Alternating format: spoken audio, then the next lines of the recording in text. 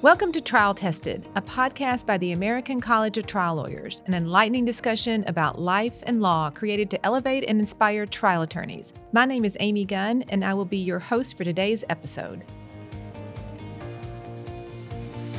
Welcome back, everyone, to another episode of Trial Tested. We're actually in part 2 of our discussion with Bob Trout, Bill Jeffries, and Josh Treem. Hello, gentlemen. Hello, Amy. Thanks for having us back. It's a pleasure. Bob, would you mind getting us started and just give us a background? Sure. Thanks, Amy. So here's the timeline. In January of 2019, Josh gets a subject letter. In the letter, it didn't explain why it was a subject. I call up, what is this about? They refused to give me any information. I mean, we knew that it was related to his representation of Kenny Ravenel, and that's all we knew. In June of 2019, his law firm was raided, and he simultaneously received a target letter. Oh. The law firm challenged the filter team process and protocols that were set forth in the search warrant, and successfully so. Fellow of the American College of Trial Lawyers, James Ulwick in Baltimore, appeared in the Fourth Circuit after being denied relief in the district court. And the Fourth Circuit agreed with him that the filter protocols were fundamentally flawed and sent it back for a special master.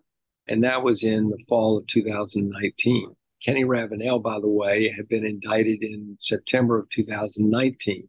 The so-called conspiracy ended in 2014. There was no reference to anything involving Josh, and Josh had not been involved in anything before 2016. So we're thinking, okay, they have figured out there's no further follow-up regarding Josh. This is just going to go away. They're going to get the documents through the special master process, and we still don't know anything about the search warrant affidavit or the probable cause that caused them to search the law firm. 2020, you recall, we have a pandemic starting. So Ravenel was supposed to go to trial in April. COVID was going to get in the way of that. But in the meantime, in a status conference, they made reference to the possibility of a superseding indictment. And that got our attention. So with that, we then made a submission to the U.S. Attorney in Baltimore. Essentially, we felt that we knew all the facts. We couldn't understand what the basis of any criminal case could be. So we made that submission to the U.S. Attorney's Office in Baltimore. At this point, we knew that they had the letter from Judge Bennett, but we didn't know about the recording. And so that was in July. We made the submission. We asked for a reverse proffer. They told us that they were just there to listen. They were not going to give us a reverse proffer. We told them that we couldn't understand what were we missing. Josh Treem, with his stature and his prior experience as a federal prosecutor in Baltimore, had earned the right to be told in advance what he had done wrong. They declined to give us any information. We asked for advance notice if they were going to bring a case so that we could seek review at the Department of Justice. They told us that they were making no promises. And in December 17, I was having a conversation with Josh about, they obviously are going to be declining prosecution. There's no case here. Do we go to the outgoing U.S. attorney? This is after the election. Or do we wait for the new U.S. attorney in order to approach them and say, give us the declination letter we should have had long ago? And as we were having that very conversation, the grand jury was meeting and approving a superseding indictment in which Kenny Ravenel, Josh Treem, and Sean Gordon were all indicted on 4 counts of obstruction of justice, in addition to the 3 counts of drug-related counts that Kenny Ravenel had already been indicted on. And I learned about that from the Baltimore Sun the next day. Oh, wow. A major breach of normal courtesy and protocol. So right before the holidays in 2020, you get this terrible news, and it's still during the pandemic. So what's the typical time frame for getting something like this resolved?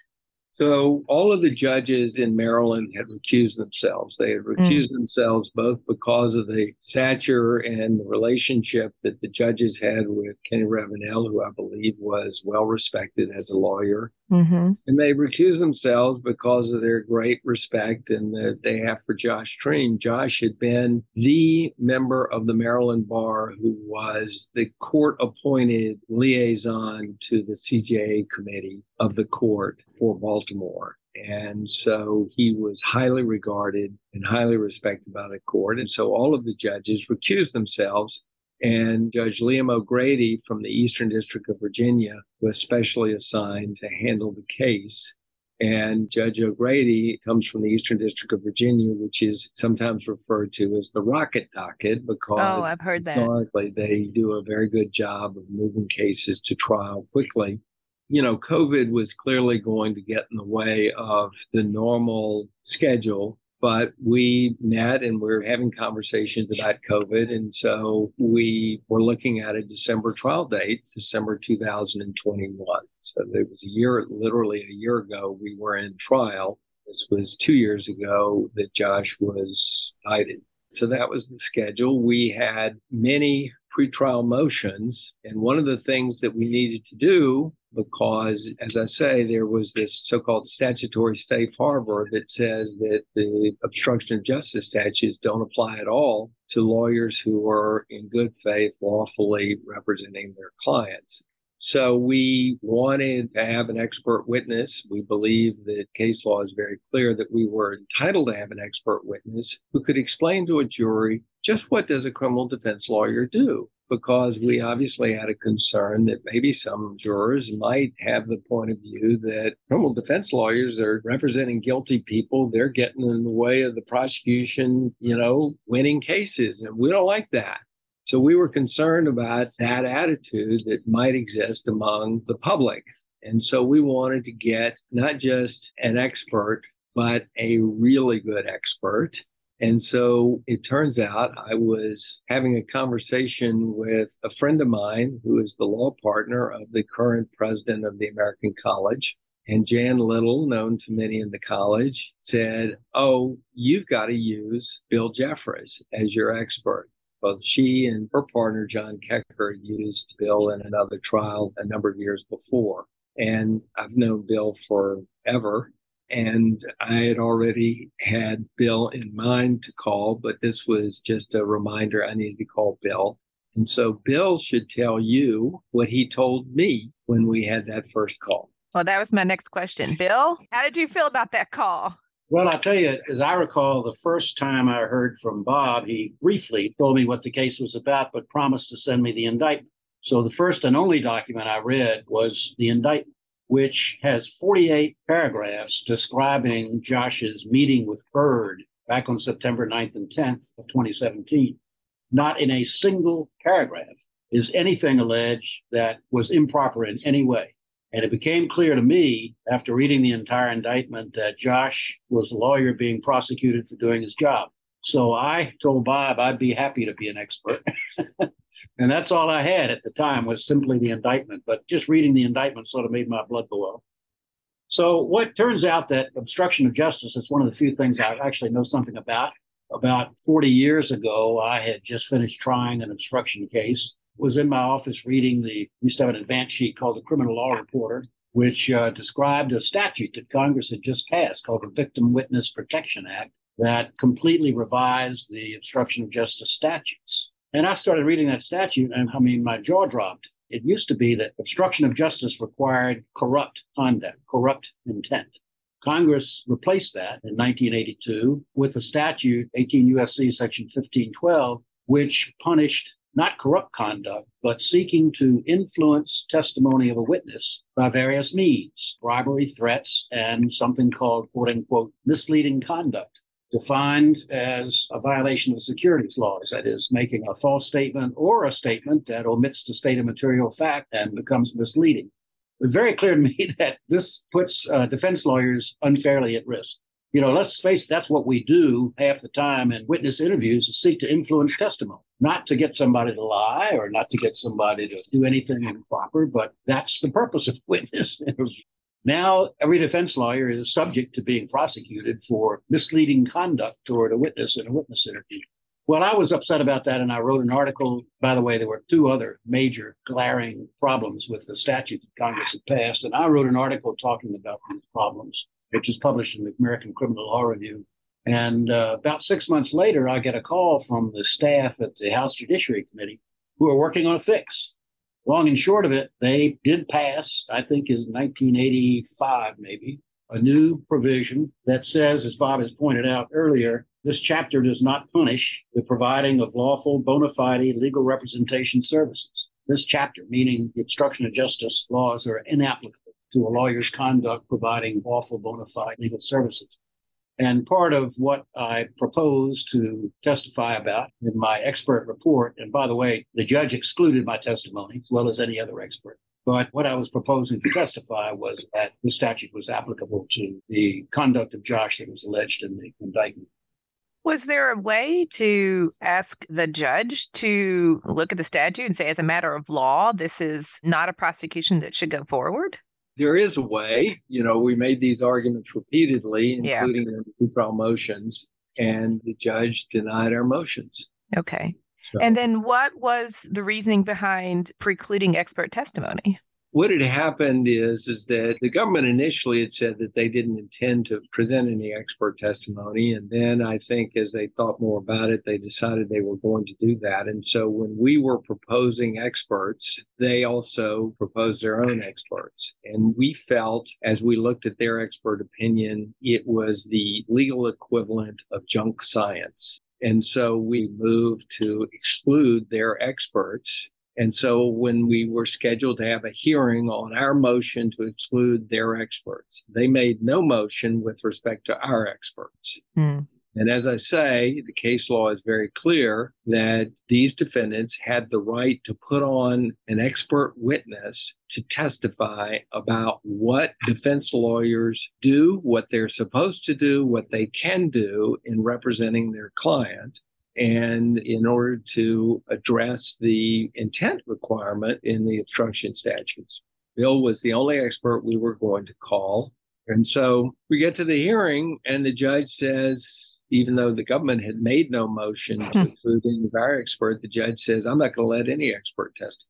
So that's how that happened. Another thing that I noticed is that all three of Gordon and Ravenel and Treem were all tried together, right? That's right.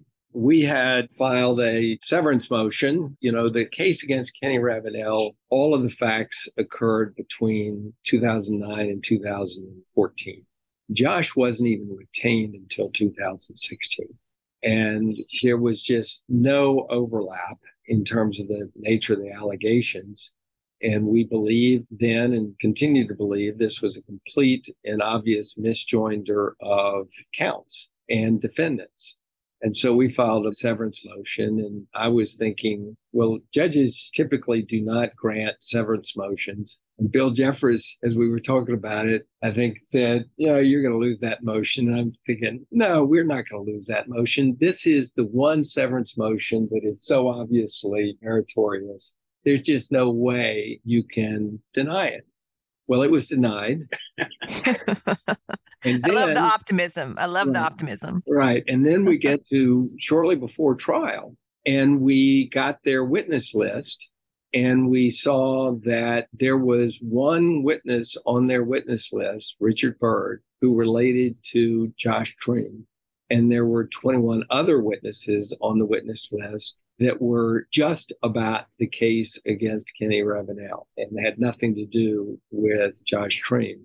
And so we actually renewed our motion, on the eve of trial, and that too was denied.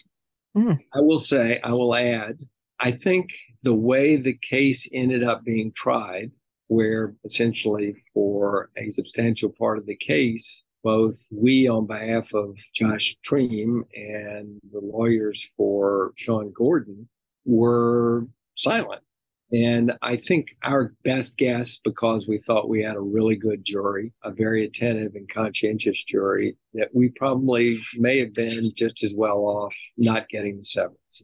I share that sentiment. I think it worked out because Byrd was the only witness that had anything to do with the obstruction case. That was true of Kenny and Sean as well. And he added nothing really. And they had the video and they had the letter and they had the declaration. And that was the heart of the case. In theory, they could have tried the obstruction case without calling Richard Byrd as witness because it was all in the videotape. They could have had the agents authenticate the videotape, and everything they had to say about their obstruction case, they did not need Richard Byrd. As it turns out, he was a god-awful witness, and I think we benefited by that.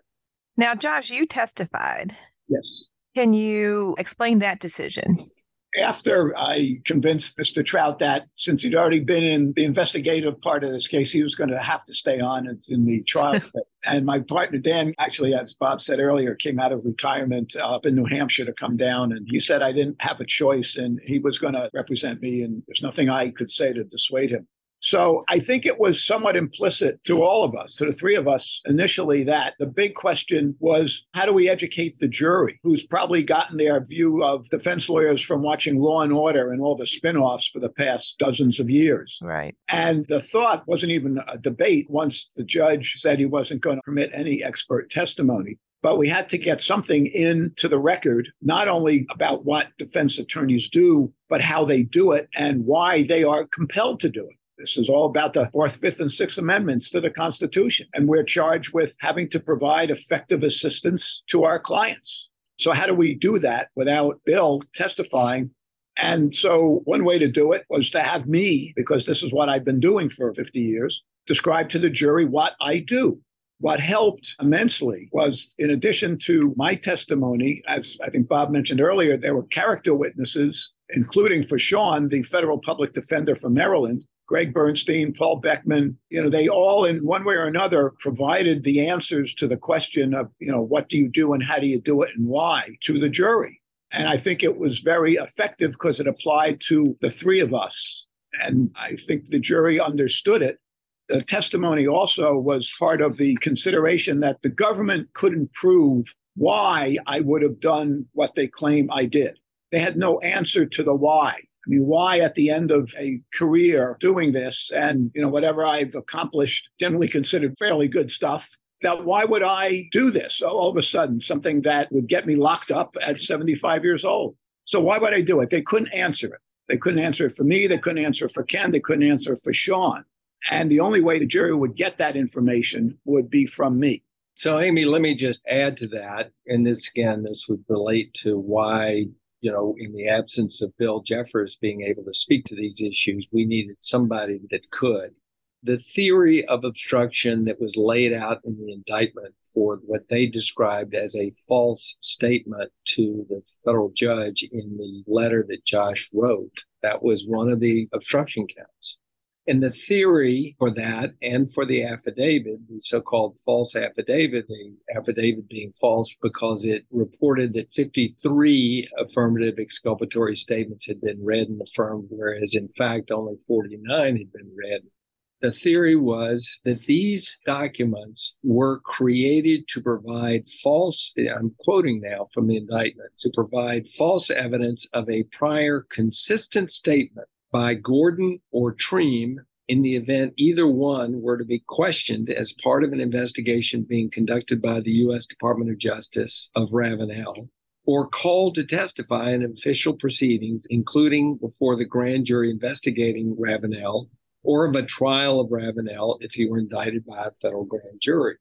So what we have here is the government's theory of, Josh Treem created this in order to create a false record if he were to testify in a grand jury that was investigating his client and were to give false testimony in that grand jury. Or if he, the lawyer for Kenny Ravenel, were to testify at Ravenel's trial. And, I read this and it sounded beyond goofy. So Josh Treem needed to say, I've been doing this forever. I've never heard of a lawyer appearing as a witness in a grand jury that was investigating his client. That's one. Mm-hmm. And two, there is an ethical problem with a lawyer at trial taking the witness stand in the trial in which they're serving as a lawyer. Can't do it. Right. So there were, as I say, it was beyond goofy, the obstruction theory, but goofy as it sounds, it found its way into an indictment. And it seemed to us Josh Treem needed to blow it out of the water, or we needed to have somebody who could basically educate the jury about that. If Bill was excluded as an expert, I totally understand. Well, we've got Josh. He's an expert too in his own right. So he's allowed to testify and tell his story. And then you mentioned character witnesses. So was that also another way to help the jury understand what we do and particularly what Josh has done his whole career? Yeah, it was. And we had 5 character witnesses. I have a friend who, when a judge basically says, well, how many character witnesses do you want? The answer is until I get to reasonable doubt. There you go. There you go. However many it takes. Yeah, however many it takes to get to reasonable doubt. But we have 5 superb character witnesses, including one who was a senior circuit court judge in Baltimore who has known Josh since she was in AUSA with Josh. And she said, because I asked her, can you testify as a judge? Is it proper for you to testify? And she said, I will resign from the bench. I need to testify for Josh.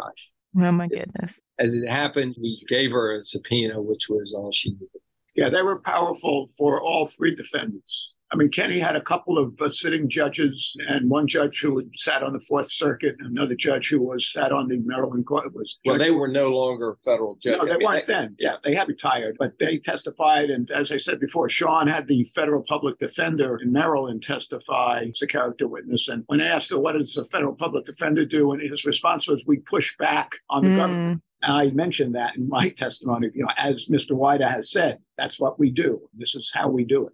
And Paul Beckman, who's a former regent of the college, he had been the regent when Kenny was inducted. And so he went through the entire process for what it takes to become a fellow of the American College of Trial Lawyers. And it sounds like without the government being able to explain why anyone would do this, in the face of that powerful evidence from the character witnesses and Josh from yourself, tell us how it turned out. Well, Bob will correct me if I've got the sequence a little screwed up, but the jury got the case at the end of the day before Christmas weekend holiday. They got the case at about 2:00. And after about 2 hours, well, less than 2 hours, there was a question. And the question was, where's Warwick? So that requires a little background. In all of the discovery that we were given and all the witness information that we were given, we were never told what was going on here. In other words, did Byrd go in the first day with the idea that they had coached him to give the exculpatory statement? Did he go in the first day and the government was surprised that he gave the exculpatory statement? What did the government say to him? And we did get something that said they met with him after the first day, including Warwick, the AUSA. But we got nothing that said what they said to him. We didn't know whether they'd said, Byrd, you forgot your lines. You were supposed to say this. Did they say, what the hell were you saying? We didn't know what they said to him, but obviously he changed his story. Warwick was actually present in every instance, at every interview. He was present in the room when he made the shakedown call in January 2018. We had no idea what that was all about. So we subpoenaed the agents who were there, and we subpoenaed Warwick. The government insisted that we go through the process that allowed the government essentially to block their testimony. And we never got any decision from them with respect to the agents. With respect to Warwick, they said, we're not going to allow him to testify because it's attorney work product. So we're not going to allow him to testify. We asked the court to compel Warwick to testify, and the judge refused to do so, declaring it to be a sideshow. The only agent they put on to testify was an agent who hadn't been involved in the case and had only joined the team 6 months before trial, well after the indictment. He had nothing to do with the investigation to speak up, but they had put him on as the agent to put documents into evidence over our objection. So there we were. We didn't know what a lot of these facts were. Of quite frankly, I spent a lot of time in my closing with the aid of a PowerPoint. I'm careful in using PowerPoint, but when I want the jury to take a note back to the jury room, I will give them a PowerPoint, something like a question or something that I want them to write down. And so I had 13 or 15 different questions that they should be asking themselves and that Warwick would know the answer to. Where was Warwick? We had asked for a missing witness instruction, and the judge had refused to give us that. But I at least was able to talk about the government's failure to produce Warwick to answer these questions, knowing that they couldn't stand up and say, well, they could have subpoenaed him, which is a response that might otherwise have been available. So I spent a fair amount of time in my closing talking about all the questions that they should have that Warwick could have answered, that the government could have answered for them if they had produced Warwick. And 2 hours later, after the jury got the case, the question came back, why didn't Warwick testify? And there was a little bit of an amusing, we said, well, the truthful answer, Judge, to give them is that the government blocked them. And the judge said, yeah, but if I tell them that, I'll have to then add that I approved the government blocking. And we said, well, we don't want you to say that. Right. So we went around Robin Hood's barn and we ended up that there is no evidence as to why he was not called. And that's the way that ended up. Okay. But we took it as a good sign that that was their first question. I imagine. Well, yeah, because, the indictment had the obstruction counts, the last 4 counts. So clearly they'd gone to that immediately. And then they came back on the following Monday. They all came back on Monday. And then at 4:00, they said that they were going to adjourn for the day and they would come back the next day. And they showed up at 9, and at 9:30, they had a verdict. And I think what happened is that they felt they wanted to sleep on it because they did come back with a guilty verdict on 1 count against Kenny Ravenel, one of the 7 counts in which he was indicted. The others were all not guilty, as did everybody else, including Kenny. They had kind of arrived at a decision Monday afternoon and decided they wanted to sleep on it. And so within a half an hour of arriving on Tuesday, they came back with their verdict. Yeah, because there was no communication from the jury other than that first question on the first day of deliberations. There was no other notes and no other questions. Yeah, I can imagine just the fear of that long weekend. That is really terrifying. So something else, Amy, that yes. I wanted to point out about the weakness of this case. I mean, it was unbelievable that basically Josh was prosecuted for what the government called a false affidavit. This was a declaration that was written, signed, and put in Josh's drawer and never done anything with it. He was indicted for supposedly false statements in a letter to a judge. Didn't ask the judge to do anything. It was not in any kind of proceeding. The government had no evidence, not a witness, not a tape recording, not notes, no nothing, that Josh ever intended to do anything improper, either with the affidavit or with the letter. The entire case was therefore built on speculation that, well, why would he have drafted this if he didn't intend to mislead somebody with it, okay? Now, if the affidavit had been used in court without revealing that, oh, and by the way, on the second day, he took all this back, that'd be one thing. Sure. But that was completely based on speculation, not on evidence. I mean, the way this would normally work is, let's say Josh is the lawyer at trial and Byrd takes the witness stand and gives an incriminating version about Kenny Ravenel. And if Josh had said, okay, do you recall that we met on September the 9th? And if he's truthfully said yes. And on September the 9th, you recall we went through a 2-page statement, right? And this is the 2-page statement that we went through, right? Yes. If Byrd had said, yes, that's the 2-page statement. And if he said, and you read through it, all of those, and each time you affirmed it was true, these exculpatory statements. And Byrd said, absolutely, I did that because that would be the truth. If all of that had happened, Sean Gordon would never have testified because Byrd had admitted that he had given inconsistent statements. And the Sean affidavit would never have been admitted into evidence at all. So let's say he says, no, I never said that, or no, I never did that. Then you would call Sean Gordon, and Sean Gordon would relate exactly what happened. The affidavit would never come into evidence He would simply say, I was there. This is what he did. He affirmed each one to be true. And essentially, he would then provide the evidence that Byrd should have provided on cross, but he would impeach him through this independent evidence. But the affidavit would never come in. But suppose on cross-examination of Gordon, the prosecutor had said, did you ever make a note of this? He could then say, yes, I did. Here's the affidavit that I prepared or signed 3 days later. Yes, I made a record of that. You certainly don't want him to say, it was 3 years ago. I never made a record of it. I'm testifying completely off of memory. You don't want to be in that situation, which is why you want a record. As it happens, the document would be producible under what's referred to as reverse jinx. When Sean Gordon takes the witness stand, Josh would be obliged to turn that document over. And he would not want to disclose in this document areas of additional cross-examination.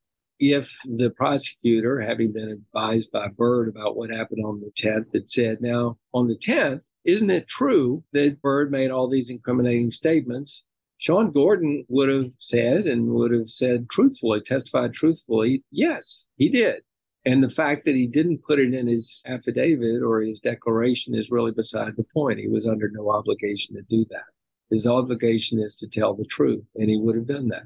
So it was so tentative, this notion that this, quote, false affidavit and false letter would have resulted in anything under any circumstances. Right. The only thing the government had to argue was that he intended to use this letter and the affidavit in a way that would be false, that would be obstruction of justice. He wasn't going to admit that Byrd changed his testimony the second day, which, of course, is ridiculous. Right.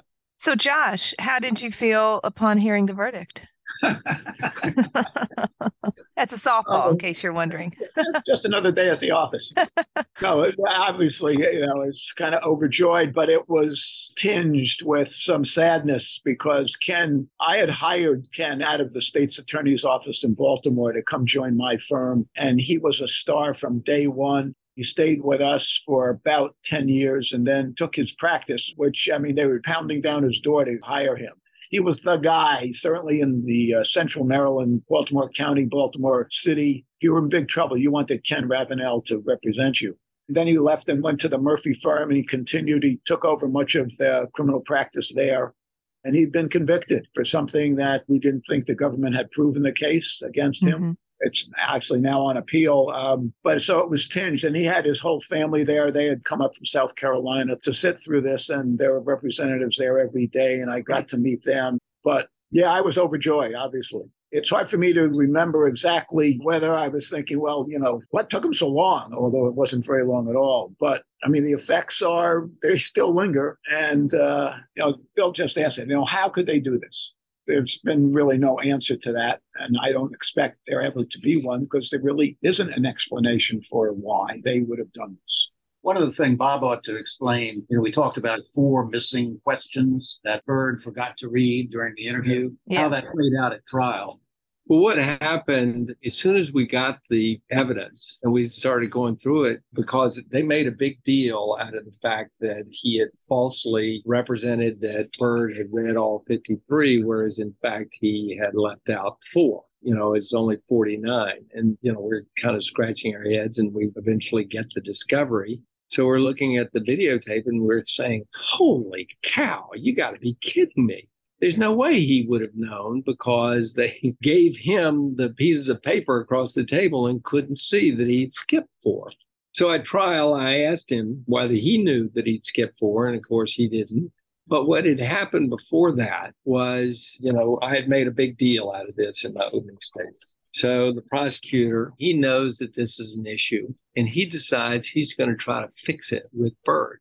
Now, the prosecutor has seized in the search warrant Josh's notes. There are a whole bunch of notes, and the prosecutor has clearly spent a lot of time going through the notes. And there's nothing at all improper revealed in any of the notes. But the prosecutor basically, in his questioning of Byrd, what he would do is he would play the videotape and then he would say, okay, well, when you said that, what were you thinking or what did you mean? Or, he would, at various points in time, he would interrupt the playing of the tape. So he then gets to this point while watching Byrd read the statements. And he says, the prosecutor, in a leading question, says, and just to be clear, Mr. Byrd, was Mr. Treem writing down the numbers that you were answering to? Now, anyone looking at the notes would see that didn't happen. There are no numbers on the notes that would correspond to any of the statements, the questions. And of course, predictably, Byrd agreed. And then the prosecutor, basically, as if to drive home the point that he agreed, he said, yes, I'm just looking at the notes right now. It essentially affirmed you got that answer right. And so I'm sitting there and I can't believe my ears. He is getting this witness to give false testimony, which he knows is false. Cannot believe it. And then when the agent takes the witness stand, I cross-examine the agent about, did he remember he was in court when this testimony, and he had read the notes and he knew the notes didn't contain that. Did you think to say something to the prosecutor? And so he fumbled around on that. But we went through each individual page with the agent to point out that there were no numbers in the notes. And that's what I led with in my closing argument was, kind of went through this whole scenario again and then basically said, among the allegations that the government has made in this case is the charge that Joshua Treem committed a crime when he prepared and approved language in an affidavit that said that Mr. Byrd approved all 53 of the items on the combined notes rather than the 49 that he actually read and approved. And then I kind of went through all of that. And I said, Josh Treem, a distinguished lawyer with an unblemished record and a 50-year career with a reputation of outstanding integrity, has been accused of a crime that he was not candid with the tribunal. Ladies and gentlemen, you are the tribunal. So imagine my dismay when I heard the prosecutor try to elicit testimony in evidence that is unquestionably false. And that was basically how I opened my closing argument, because to this day, I am dismayed that would happen. Well, and it appears the jury agreed with you. And just looking at it from the outside as I am dismayed from the whole story, starting with the allegations in the indictment all the way through the actions of the prosecutors at trial. So and this is not my area, as I said before, but just as a citizen worried about government overreach, will things change? Was there any evidence that you could tell that the government believed that they overreached? What are some lessons that you can give us or some notion that this won't happen again? Well, there is a new U.S. attorney in Maryland. There has been some kind of candid back and forth, I believe, with him. And I believe that he understands the level of upset within the criminal defense bar. But candidly, there is a federal judge who said nothing to see here. We don't think that's right. And quite frankly, we are seizing every opportunity we can to showcase this. Josh, to his credit, might have said to me, I'm not interested in anybody knowing that I've been indicted for a crime that doesn't already know it. Let's not say anything more about this to anybody. If they know about it, they know about it, but let's not publicize it to more people that I, Josh Treem, was indicted for a crime. That's not where he's coming from. He very much wants the word to go out. This is what is possible, and we can't let it happen. And the way it's not going to happen is if the government is shamed into not letting it happen again. And so we seize any opportunity to make this point, which is one of the reasons why we so very much appreciate the opportunity to speak to this today. During the trial, Jim White would send out emails to the Criminal Justice Act felony panel. And at one point, it's towards the end of the trial, he sent out an email which essentially said that the government's view of the defense bar, at least in the District of Maryland, is that we are obstructionists, we are criminals. And that actually carried over at the time of Ken's sentencing when Mr. Wise reminded, in response to a judge's comments, that he wasn't there to say whether or not Mr. Ravenel represents an outlier in Maryland in terms of his conduct. He wasn't prepared to say this was like a one-off. And in fact, the inference was just the opposite. And at one point, though, just to add this little footnote to the judge's activities in the case, at one point, the judge made a comment with respect to the strength of the case that if the jury had come back and had convicted Sean and me, which he thought they should have done because his view was that the evidence was overwhelming against us, that he would not have taken that verdict, the guilty verdict, away from the jury. It was a totally gratuitous remark, but that was the judge we were in front of for the 3 weeks. So Byrd got a 26-year sentence within a couple of months of right. the verdict. He was out. Out entirely? Yeah, so the federal judge that it was originally assigned to, Judge Bennett, who Josh had written the letter to, the Rule 35 motion for reduction of sentence that had been pending before Judge Bennett was actually referred over to Judge O'Grady, who was the judge in the case in trial, for decision. And he, presumably at the recommendation of the government, entered an order that resulted in his release from federal custody. And so as a result, counting the time served from the time of his arrest in 2014, he served no more time than what the government had recommended for the sentence for Kenny Ravenel. So Byrd got 26 years. Yep. And it initially didn't have any cooperation. Right. And then we probably never know exactly how the cooperation started or from who's asking. But he wears magic glasses in 2 meetings, leaves a voicemail, then it's terminated. And what we find out is his 26-year sentence is reduced to, less than 7? Well, no, I guess it's probably a little less than 8. Yeah. Okay. So his 26-year sentence for those 3 acts goes from 26 to 8. And in return, the government prosecutes lawyers, investigators, a central part of the criminal justice system, unsuccessfully. And we're still struggling to figure out whether the government has actually learned anything, right? Yeah. Yeah. Another thing, Amy, I'd just like to comment on your question about things going to change. Back in the 1990s, there were a series of prosecutions by the Justice Department of defense lawyers in criminal cases, occasionally based on plea bargain testimony from their former clients. I testified as an expert witness in one of them for John Kecker. I tried 2 others. By the way, those 2 lawyers were acquitted, but the Justice Department actually made some changes in their policy, requiring U.S. attorneys to get approval from Maine Justice before they brought certain types of cases against defense lawyers. But I haven't seen, aside from Josh's case, I haven't seen that happening lately the way it did in the 90s. In some respects, the government through this prosecution has given people who are locked up and are defendants a get out of jail card. And that is something that I know, because from talking to people in Maryland, at least, that is very troubling because it really does create a conflict even between the attorney and his own client. Am I trusting this guy not to give me up? And if there's a real cultural divide between defense attorneys and the assistant U.S. attorneys in Maryland, at least. And I think the message needs to get out about the danger that this prosecution creates.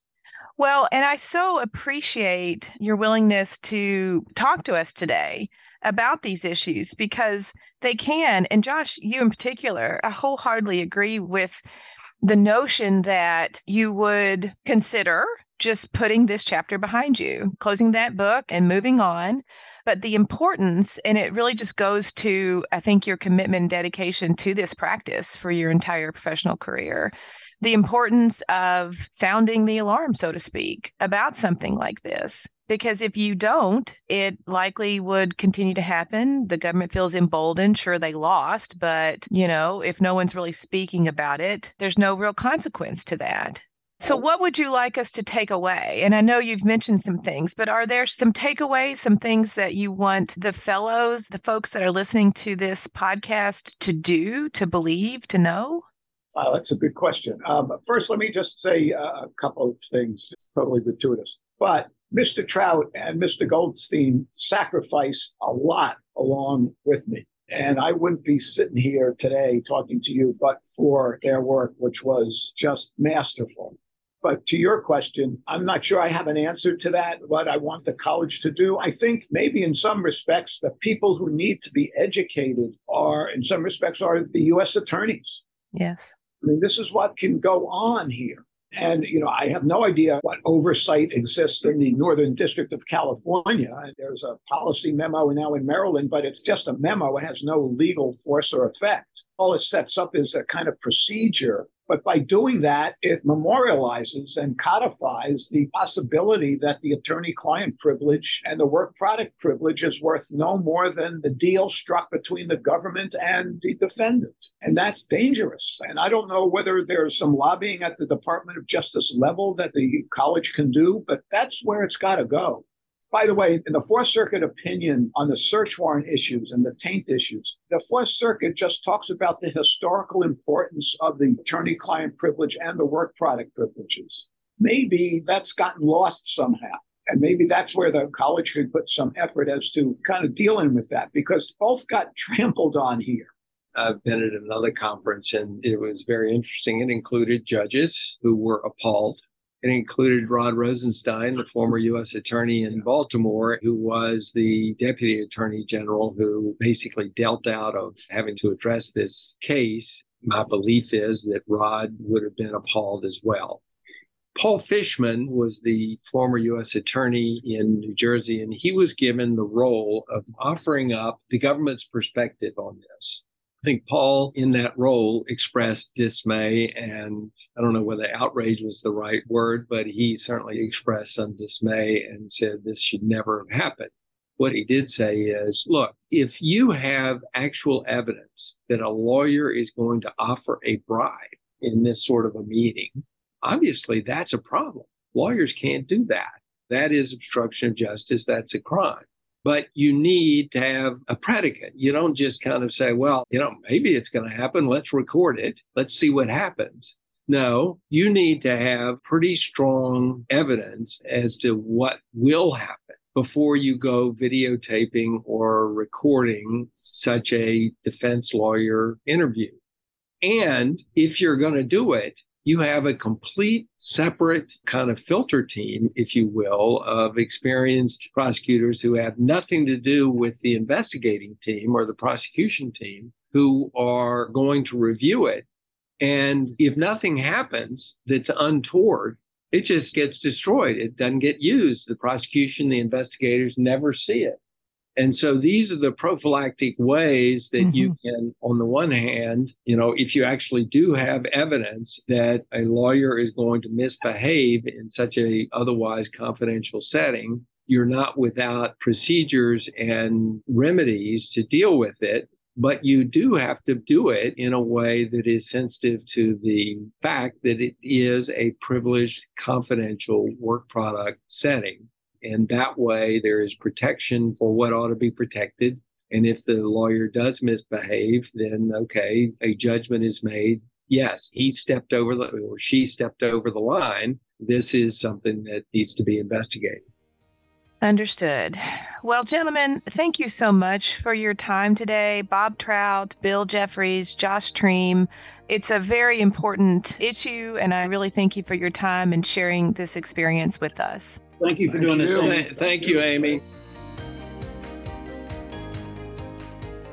Thank you for listening to Trial Tested. Our next episode drops on Thursday, so please subscribe now and hear every inspiring episode.